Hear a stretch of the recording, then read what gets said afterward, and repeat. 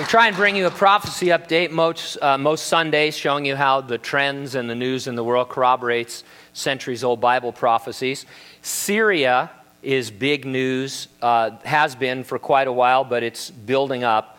According to CNN.com, this is a couple of days old, the U.S. and its allies are considering launching strikes on Syria in response to deadly attacks last week. The U.S. said there is undeniable proof of chemical weapons being used in Syria. There are UN chemical weapons inspectors in Syria, and they were fired upon by snipers while they were trying to visit an area west of the city on Monday. Russia and China have stepped up their warnings against military intervention in Syria. Moscow says any such action would have catastrophic consequences for the entire region. A senior Syrian official is quoted as saying, "If the U.S. strikes Damascus, we will set Tel Aviv on fire." To which Israeli Prime Minister Netanyahu has said, "We will respond fiercely." Iranian Foreign Ministry spokesman Abbas Araghchi indicated it was equally resolved to defend Syria. Here's what he said: "We want to strongly warn against any military attack in Syria. There will definitely be perilous consequences for the region. These complications and consequences will not be restricted to Syria. It will engulf the entire region." Could this be what Isaiah saw in the Old Testament thousands of years ago? Isaiah chapter 17, this is a portion of verses 1 through 3. He said, "This message came to me concerning Damascus. Look, Damascus will disappear.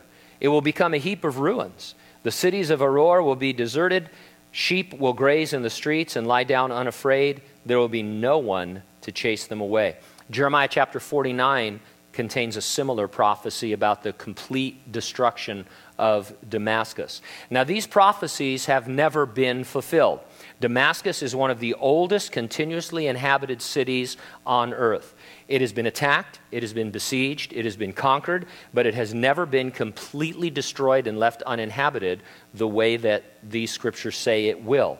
Yet that is what the Bible says will happen one day.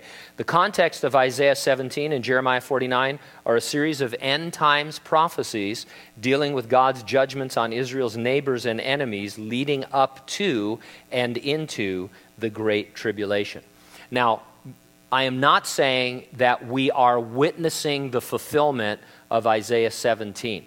However, I'm saying it is exactly what you'd expect to be happening in the world from reading the Bible. So if you're reading your Bible from a literal point of view and realizing that we're in the end times, you got to Isaiah 17 and you read about Damascus, Syria being completely wiped out, you would expect things to be happening in and around Syria that were very, very serious, that could engulf that entire region in war, and that's exactly what's happening today.